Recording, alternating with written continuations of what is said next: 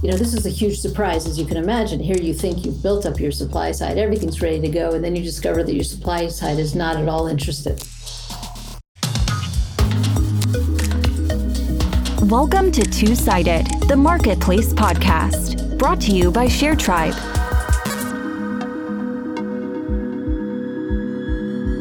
Hi, I'm Sjoerd, CMO at ShareTribe, and I am your host. In this episode, I talked to Ruthie Ameru, CEO of Freightos, which is a marketplace for freight.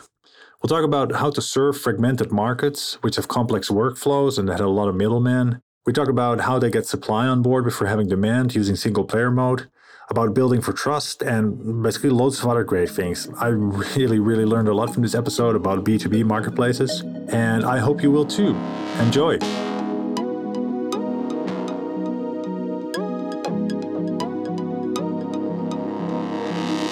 Hi, Ruth. Welcome to the podcast. Hey, great to be here. Really exciting to talk to you today. Same here. I love talking about marketplaces. Yeah, so could you give the audience like this short background on who is Ruth and what did you do at Freightos, and specifically how did you end up here?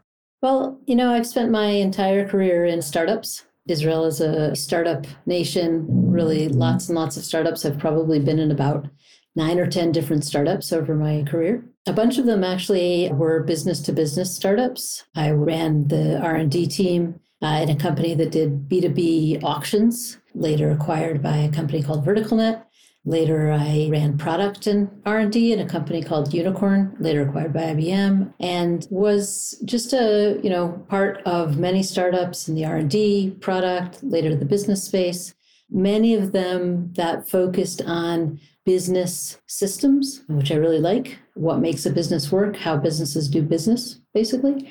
And so I was pretty excited when our founder, Zvi Schreiber, asked me to come join him. I had actually done 2 startups with him already. This was the 3rd startup that he was doing, and he asked me to come join him and build a marketplace. And he said, it's a B2B marketplace. What else could you want? And I was like, well, yeah. B2B marketplace. What else could I want? So that's how I got to Freightos. Yeah. Tell us a little bit about what is Freightos. So I wasn't really sure what Freightos was when I joined because, people in the high-tech industry don't always understand freight because freight is real, right? Freight is actually about large boxes and containers moving from one place on the globe to another place on the globe. And Freightos set out to make freight simple. And obviously for us in the tech world, we can't imagine how actually complicated it is or was before companies like Freightos started digitizing it. But the freight world was a world, and this is where Zvi, came up with this idea, as he worked in a company that shipped lighting devices around the world. And he said, well, I need to book a container to move 20,000 lighting devices from China to the US. And he figured he would go online, find a container, book it, put his credit card through and be done. And he was just basically floored to discover how complicated it was, including the need of emails and faxes and phone calls. So he said, okay, we need to digitize freight. And he always had in mind from day one this idea of building an Expedia for freight. So the same as you go online and book a passenger travel, book a flight, you'd be able to book passage for your shipment or shipments. It's that simple in terms of the idea. But then actually making it happen was a lot more complicated. Yeah, I can relate to that. I used to work for a hardware startup. We used to make this home energy management system. And I remember having to deal with getting like a bunch of prototypes from China to Finland. Yeah. And we couldn't do anything because the couple of companies that I found, like, let's say I found 5 and 2 of them wanted to first visit the office to make a deal. Exactly. And I was like, no, we just need like 500 of them here, like by next month. Right. Why is this such a problem? So yeah, this is about a marketplace for freight. So what are the, marketplace always supply side, what's demand side? So how is that for Freightos? So the demand side are importers and exporters, like you sitting in Finland wanting to import some prototypes from China, or somebody who's building something and then exporting it, right? So anybody really who's importing or exporting is on our demand side, right? Our buyer side. Mm-hmm. And the sellers are anyone who provides logistics services. So that would be anybody who helps importers and exporters get their goods from one place to another. And, we'll maybe talk about this further on down, but that can be a multi-tiered system because the industry is actually a little bit more complicated than just single businesses that do the end-to-end move. When you move freight, it has to go through a lot of different stages. So the supply side is actually a little bit more complex, but it's basically made up of logistics providers or people who move goods around the world. Yeah. Is there a way you can untie that a little bit? Because I listened to a couple of your presentations and I know that you have a nice visual representation usually, because I feel that that is the place where Freightos is actually providing the value, right? I mean, it's a classic marketplace part, fragmented markets, et cetera, et cetera. So could you untangle maybe a little bit the supply side? Because that is where, of course, the magic happens. Sure. It's funny. It's only recently that I've understood that we're not the only ones taking these complex supply sides and trying to untangle that and make it work. But the way the freight world works is that there are carriers, right? So the carriers are the companies that actually own the vehicles that move freight. So if you're doing a move and you need to move a pallet from, let's say, China to Finland, you're going to start in Shanghai. A truck is going to back up to the factory there and pick up your pallet of goods and take it to a warehouse near a port. At the warehouse, it's then going to have to start going through export customs. And then eventually, once it's completed that, it could be loaded on a plane or a ship. Does what it needs to do to get to the other side of the world. Then it's unloaded, import customs, maybe some warehousing for some time, and then a delivery truck again. So all of those pieces are managed usually or owned by multiple different businesses. You might own a truck or two trucks. You might be a customs broker. You might actually be a ship operator or an airline, right? And there's this additional tier within the freight industry of businesses called freight forwarders. And these are service providers who tie together the entire end-to-end business for you, an importer, so you don't need to think about all those different pieces. So the freight forwarders take it basically from the truck that backs into the factory up until my front door? So funnily enough, what they do is they just call all these people. Okay. They don't do anything, right? All they do is figure out what it is you're shipping. So they call your supplier and say, how big is it really? And they get the real size. And then they book it on an airplane, let's say, because you said you need it right away. And then once they've booked it on the airplane, they arrange for a truck to go pick it up. So they're not ever touching the freight generally, the freight forwarders. All they're doing is like they're project managers almost, or they're, party organizers, right? So they get all these different pieces, put together. And in that case, a platform or a marketplace can do two things. The simple thing is just let those party planners advertise their parties, right? So let those party planners figure out how much it's actually going to cost to move freight, post the prices online, and then when a booking's made, go ahead and execute the shipment. But if you think about it, once you create a technology that's an intermediary, you as the buyer may say, you know what? I don't want you to handle the trucking to my warehouse. I'm going to go, get my uncle who has a truck to pick it up. Or, I'd like a little bit more control because I want to control the price. I want to control the transit time. I want to control, the quality and who I use. And so suddenly, because it's a marketplace and it's a technology, we started to see where we could potentially break up the entire end-to-end service and make it more of a mix and match. So I'm just going to regularly do this just to clear this up because I'm not an expert on freight. But are you in competition then with freight forwarders? Is Freightos like an alternative to the classic freight forwarders? Well, in the long term, possibly. In the short term, not at all, because there's still so many complications in the world of freight that freight forwarders have an important role. And at the moment, most of our sellers are freight forwarders. But we know, and the freight forwarders know, that eventually, layers are stripped out. That's what happens in a technology-based world, is that people create technologies. The travel agents, they disappear eventually. They were very, very useful. And there are some people who probably still occasionally call a travel agent for something complicated. And it didn't happen overnight, right? It took 20, plus years to make it so that there was just no role for them. So I think the freight forwarders kind of know that. And the smart freight forwarders are looking for ways to, add additional value.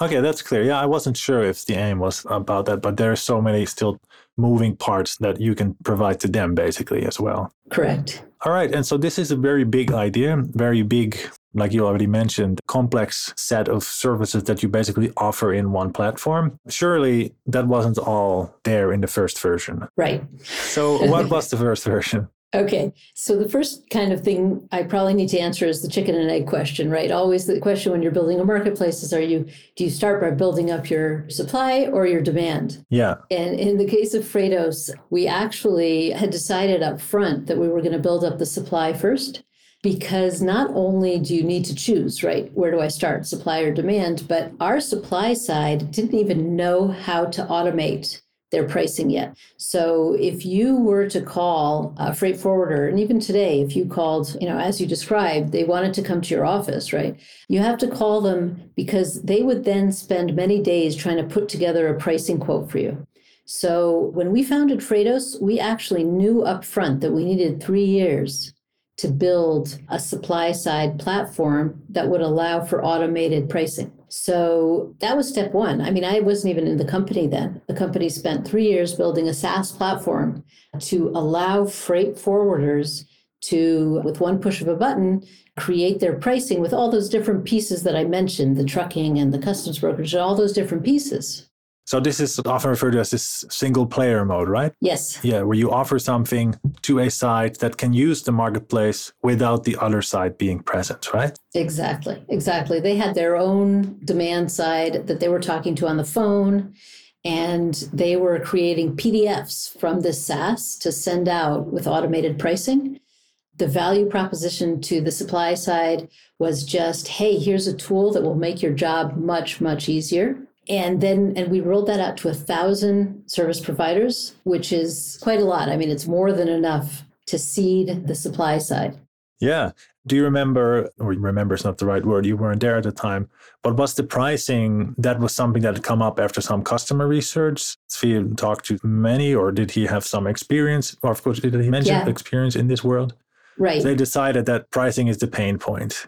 He decided that the pricing was a big enough pain point that it was a good kind of way to get started working with these forwarders. And it was actually a necessary step in order to be able to create that Expedia, right? So if you go ahead and you say, I'm going to create a marketplace for dog walking, right? Dog walkers might not know how to price their services. So that's going to be the first thing you need to do. Yeah, no, that makes total sense, especially after what you just described, like all the different moving parts that make up a price in that service or in that particular industry. Exactly. Oh, so great. So first, supply got onboarded through a value proposition in form of a SaaS business. And then how did you move the first demand on board initially? So, as you can imagine, even before I joined, we experimented a little bit with, what is it going to take? How mature does the supply side need to be before we can bring on demand? A couple of experiments that didn't work. But then when I came on board, actually, the idea was to take the entire supply side we already had using our SaaS, flip a switch, turn them on, and voila, there we would have a marketplace. Of course, that doesn't work. It doesn't work like that.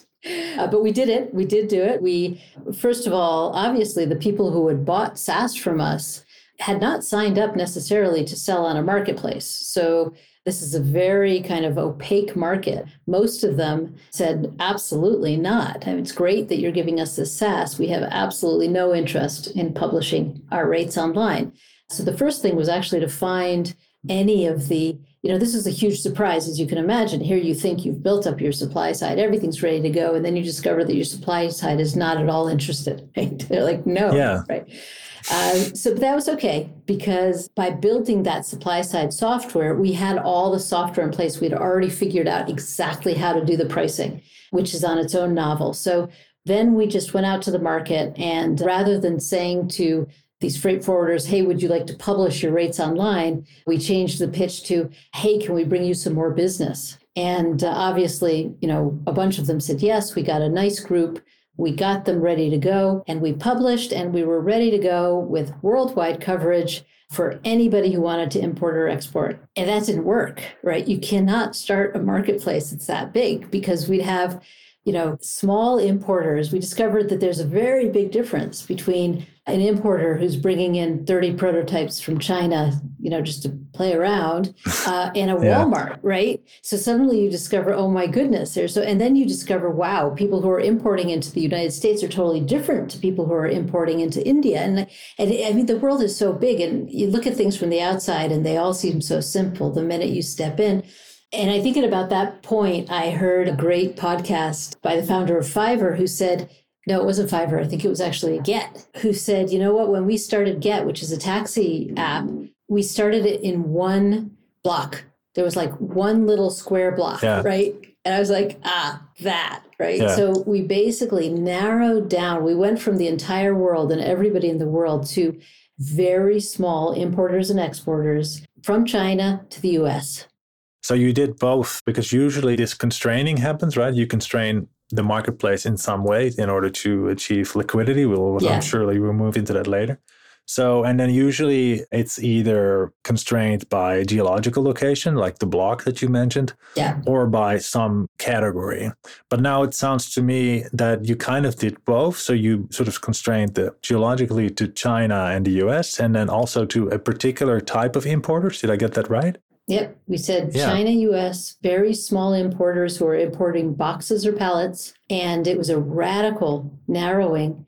As a matter of fact, my CEO at the time joked, he said, next you're going to tell me you're only doing this zip code to that zip code. And I basically said, if that's what it takes to start to build liquidity, that's what we'll do. Yeah. But that's when we started to actually see orders and really build liquidity and start to grow. Yeah. Do you remember anything about sort of the first transaction? That's usually like a glory moment in company history, or the first couple. Well, I mean, I'm sure we wouldn't be the first ones who built, the search and then a select and then a big old book button. And our book button was pink at the time. I remember that. And all the book button did, and I was certain nobody would ever hit that book button, but what the book button did was actually send an email to me and to somebody else, an operations manager. We had optimistically, hired an operations manager. And I was like, no, don't worry, you're not going to get. And then we get this email, right?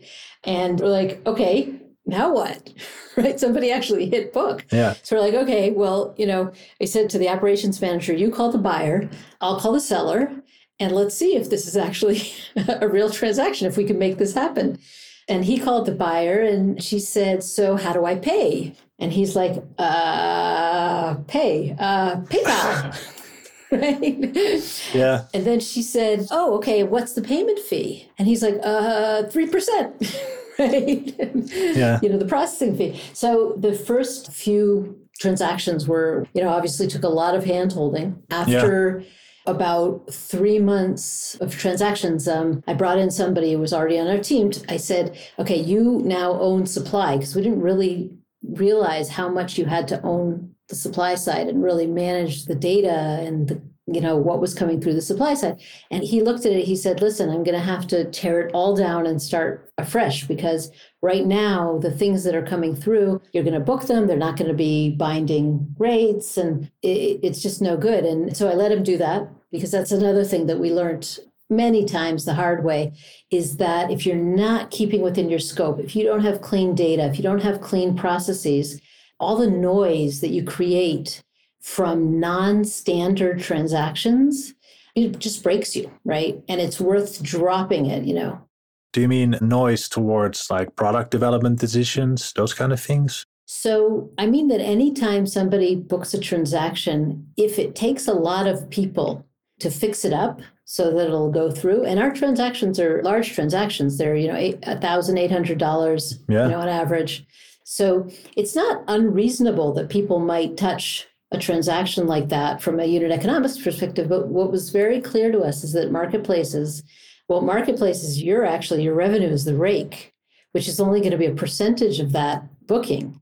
Yeah. So you have zero money to spend. So you have to have clean data. You can't have what I mean by messy or dirty supply is like if you have somebody who's publishing something and then after a transaction's booked, they change the price on you, or they cancel it, or they don't do a great job, you just can't afford that. Understood. Yeah. So basically we're talking about supply quality. Yeah. Yeah. So supply quality, because that was going to be my next question exactly. Like what problems? So once you first play concierge, right? Like concierge marketplace for a while, sounds like it. Then you hope to optimize, like you said, a couple of these steps in between because you simply don't have the unit economics to handhold everybody all the time. Right. What were the biggest things there? Like what were the first things that you optimized there?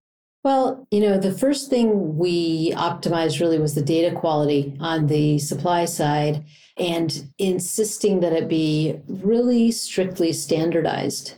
And that was hard, actually. The SaaS we had built, well, like any SaaS system, wants to have enough configuration capabilities for configuring to be good for a lot of people. So actually, anybody who was using our SaaS could build their pricing in all these wonderful different ways. But then when you showed them to the buyers, it wasn't apples to apples. So really, I think that was foundational work that we had to do to standardize within the context of a marketplace what the pricing looked like.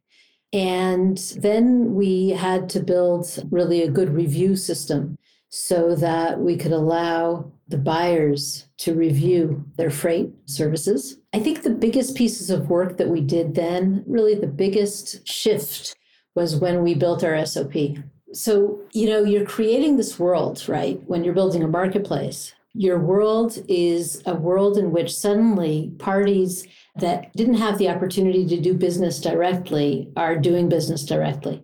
And the foundation of the world that you build is software, but it's built on a legal foundation of how these two people are doing business. And your terms and conditions or your standard operating procedure, as the case may be in some industries, becomes really your IP, right? So it took me a long time to understand how important it is to define what the buyer is, what the seller is, what their responsibilities were, what the marketplace is, what the role of the marketplace is, right? And to do that in very legal binding terms.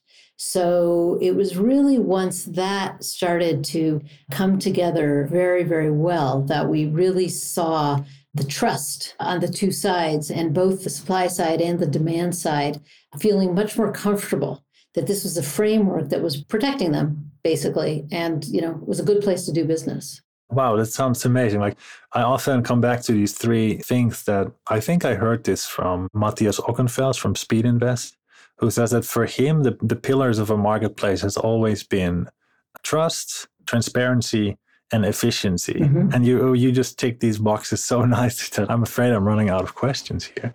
Right. So let's talk a little bit about the trust, because I had a follow-up question on the quality, which I didn't do. Sure. So if we can quickly go back to there, which is kind of like, part of the trust pillar, let's say, because you have to be able to trust the supply side. So how did you maintain and how do you maintain quality on the supply side or on the seller side for that same question? Sure. The first thing I'll say is that when we looked at the question of trust, we wanted to have a very clear paradigm, like a single sentence that described in the world of trust what we were offering the supply side, what we were offering the demand side. And in our case, our guarantee, and it's actually a legal guarantee to the supply side, right, to the freight forwarders and the logistics providers, is we guarantee that you will be paid. That's simple. That's powerful. Yeah. They're working with people they've never met. And that was a big leap to take, because in order to do that, we had no idea if we'd be paid. But we just said, look, this is how we get them. This is how that was the question they were asking us all the time, right? Who are these people? Who are these buyers? How do I know they'll pay us? And we said, you don't worry. We guarantee you'll be paid. Yeah. And then the kind of the parallel, or the one that we offered the buyers and the demand side, is we said, the price won't change. And in many marketplaces, that's obviously trivial, but in the freight industry, the price changes all the time. And it's one of the fears, and it's one of the pain points, and one of the frustrations of many buyers is that they get a quote and then it changes and changes, and more fees get added, because the way freight forwarders work is they're pass-throughs. They're, as we said, they're the party planners. Who's ever made a party, with a party planner and actually stuck to the budget, right? Oh, yeah, well, they didn't have that flour, so we bought these flowers instead, and that costed another $100. And we ran out last minute to buy ice, and that costed right? And freight forwarders work like that as well. They're like, well, we couldn't get on that flight we promised you, so it was a different flight and that flight was more expensive. Or, oh, hey, the trucker had to wait 3 hours at the factory, and so that's another $100. And this was very, very frustrating to the demand side. So being able to give those two very, very clear promises or guarantees was fundamental kind of in terms of creating that trust. And that's, the foundation.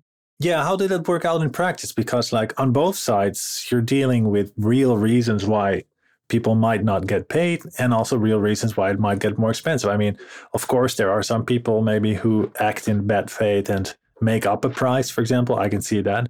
But it also sounds like that in many cases, indeed, like if a shipment can't make a particular ship or plane and you need to book another one, it just adds to the price. So once you gave that guarantee, how did that work out? Did you end up paying a lot? Did you end up losing a lot of money? How often did that guarantee get called in?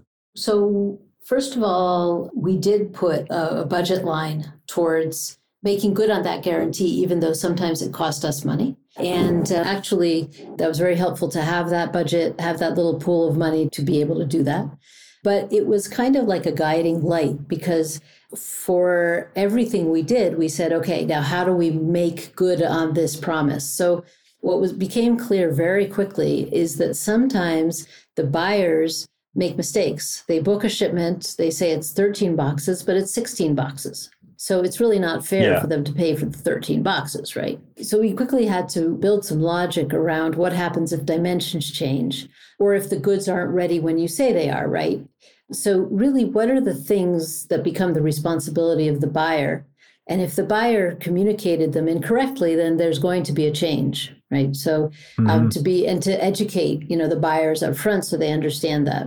And then the second thing is to find the right suppliers, the right partners on the supply side who understand that you win some, you lose some. So sometimes I'll pay a little bit more, sometimes I'll pay a little bit less, but I'm benefiting a lot to preset my pricing, right?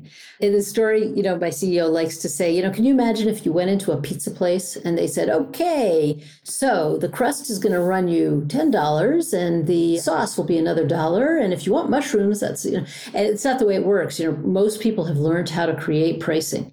And so we worked with our freight forwarders to do that, to say, here's how you buffer yourself a little bit so that you're winning more than you're losing, and then just stick with it.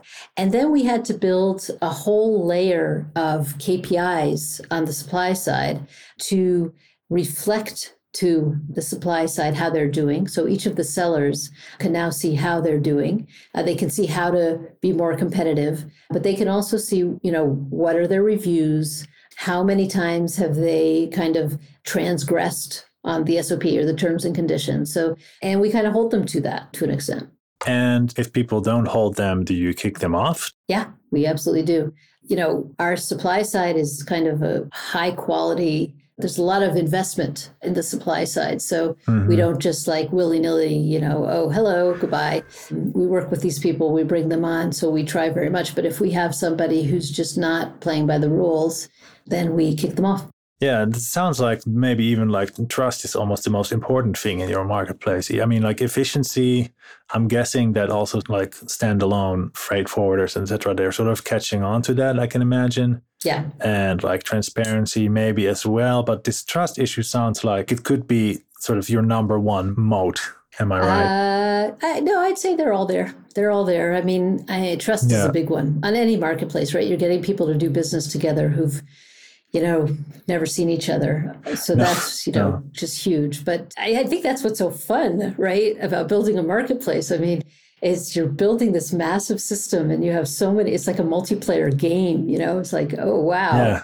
Yeah. What do we fix next? What do we optimize? How do we choose what's next? Yeah, exactly. No, a multiplayer game. I have to say that I like it. I haven't heard anyone use that metaphor yet. But that's true, yeah. And then talking about moats and talking about trust, of course, trust between the supply side and the demand side. But how is the trust between Freightos and the users? And I'm now zooming in on the question of disintermediation, because you mentioned its average order is 800,000.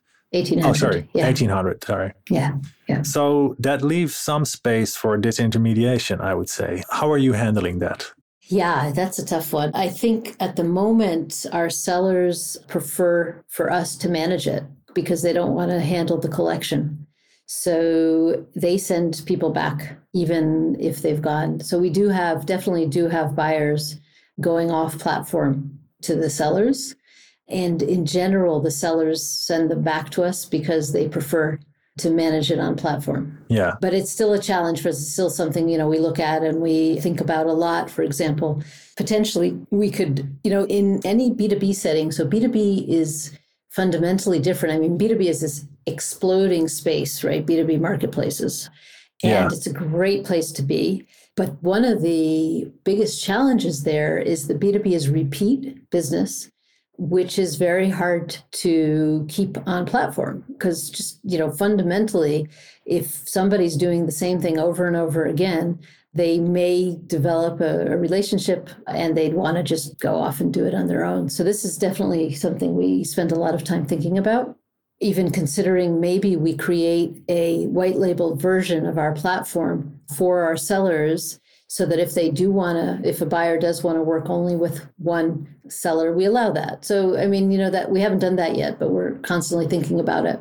Yeah, because often what is said is that indeed, like if there is a chance for repeat purchase, then if the only thing that you're offering as the platform is the matching part, then the chances are really big. But it sounds like already what you mentioned with the trust part and the guarantee, sounds like really good reasons for staying on the platform. Right. And we also have a pretty deep management kind of, for the same reason, also the trust, we've had to build a full track and trace so you can actually track your shipment end to end. Yeah. Which in itself also gives an additional layer of both trust, but also a reason to stay on the platform.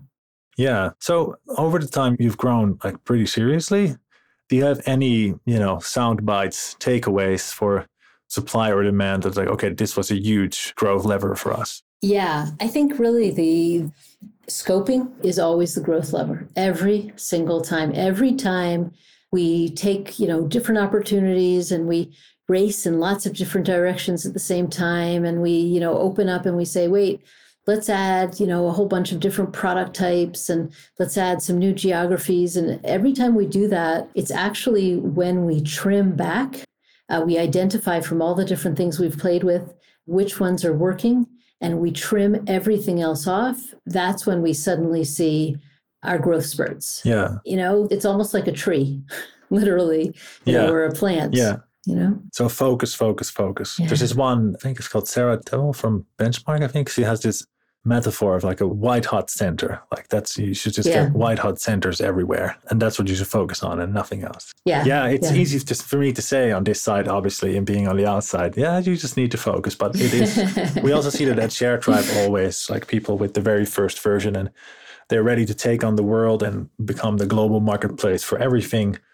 And it is very challenging to indeed keep the right scope, keep the right focus. Yeah. I think the other areas that have been, a big leverage for us, which is relevant probably to a lot of marketplaces, is partnerships. We have a partnership now with Alibaba where actually we're providing the freight for the Alibaba B2B marketplace. So finding those. Yeah. So, and we've been, we have a number of other important partnerships. And as a digital, whatever you're doing in your marketplace, you're part of somebody's whole supply chain. You're not everything. You're a piece. And finding the other players who are taking on other pieces and then connecting, right? It's just software. So let's figure out how to connect it, right? So that's also been a big amplifier. Yeah. And was there anything you would have done differently that you're like, oh, well, we tried this, never going to do that again? I think the biggest, things I regret are when we decided beforehand what was going to work and then decided to invest a huge amount upfront, right? And we made a decision to move to much larger importers, and it was just hard to test the waters. So, there's some things that are easy to test the waters, some things that are hard. That was a hard thing to test the waters. We invested a lot and it didn't pan out, So you mean like big names that even I would know? Yeah. So I think that one of the things that is also fundamental of building marketplace is that model, right? Is having, we didn't talk at all about data, but we could do a different one sometimes talk about data, but understanding your underlying line core model and not trying to 100x it ever. What you're doing is you're trying to tweak it and improve it and take little bits of investment and see what works. I mean, you're building a new world. You can be pretty certain that, you really want a whole mall complex over there, but don't just, put a stand there and see if people buy and, just like build slowly, incrementally. I think that's one of the keys.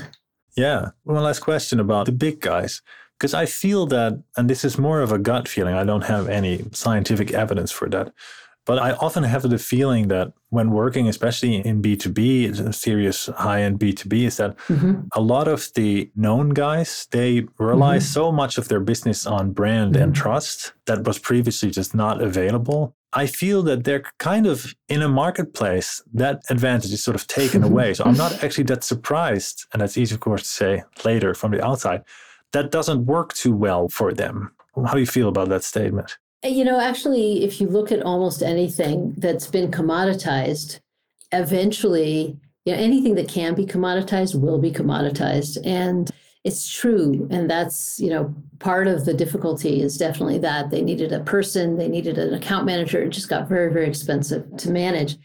But it's just a question of time, because if you look now, even large companies are booking travel, work travel, business travel online. After many, many years of saying, no, we would never do that. We're working with X and we're working with this travel agency and they give us invoice, whatever it is we need from them. And then they're realizing, what?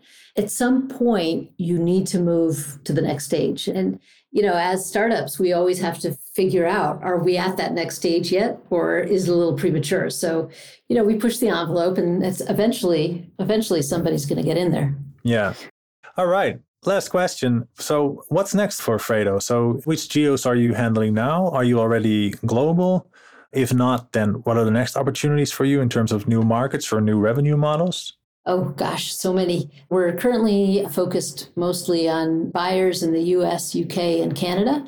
We're expanding to Europe, Australia, and possibly even the Middle East. So we're expanding now through partnerships with B2B marketplaces to really go global. It may take 5 years, but that's what we're doing. We're also expanding the products that we have available. So not just shipping, but also warehousing and connections to other services that importers might need, like trade finance and quality assurance. We're also expanding and deepening our connections and going actually to work directly with airline carriers and with ocean carriers and with express carriers. So moving all the way in. But again, when I say we're doing all these things, that's our canvas. That's our 5-year canvas.